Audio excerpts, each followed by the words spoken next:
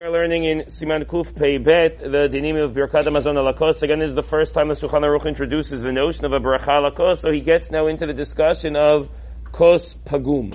Kos Pagum is a type of a cup you're not allowed to make a bracha on. A Kos Pagum is a cup from which you drank already. You drank a little bit from this cup. It's therefore considered to be Pagum. Pagum means it's missing something. Something is ruined with it, and therefore you cannot make any bracha on it. Not Kiddush, not Avdalah, not Birkat Hamazon, Brit Milah, weddings. Kos Pagum cannot be qualified for a Kos Shel Bracha. It's like tainted. You drank from it a little bit. Since you drank from it, it's considered to be Pagum. Now there's a whole debate in the poskim.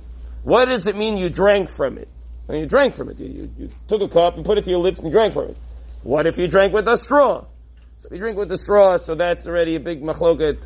It's so easy to fix these things. You have to remember, all of these halachot were written in a time where wine was either so expensive or so difficult to obtain that they're dealing with small amounts, how to fix it. The way to fix the Kos Pagum, the easiest way, pour more wine from the bottle. Baruch Hashem, we have wine, B'Shefa, grape juice. You pour a little bit from the bottle, you fix all of these problems. I mean, there's 10 pages now of halachot, of what it is, all the details, but that's the easiest way to do it. So we assume that's the best way. However, if you didn't drink from it, if you didn't actually drink from the cup, so then it doesn't pogim the cup. This happens in the following situations. Sometimes with at weddings, so different people will be called up for the Sheva Brachot. So each person who was at the Sheva Brachot maybe has to drink from the cup. Each person that drink from the cup, it becomes a problem. So, or at the beginning. So sometimes what the rabbi will do is accidentally, in quotes, pour, spill a little bit on your finger, then you can drink from the finger. It doesn't affect the wine thereafter, because it's only when you drink from the cup.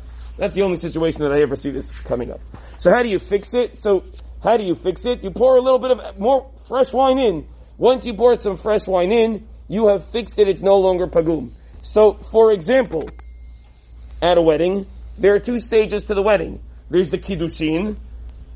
He say a bracha on wine, he puts the ring on her finger.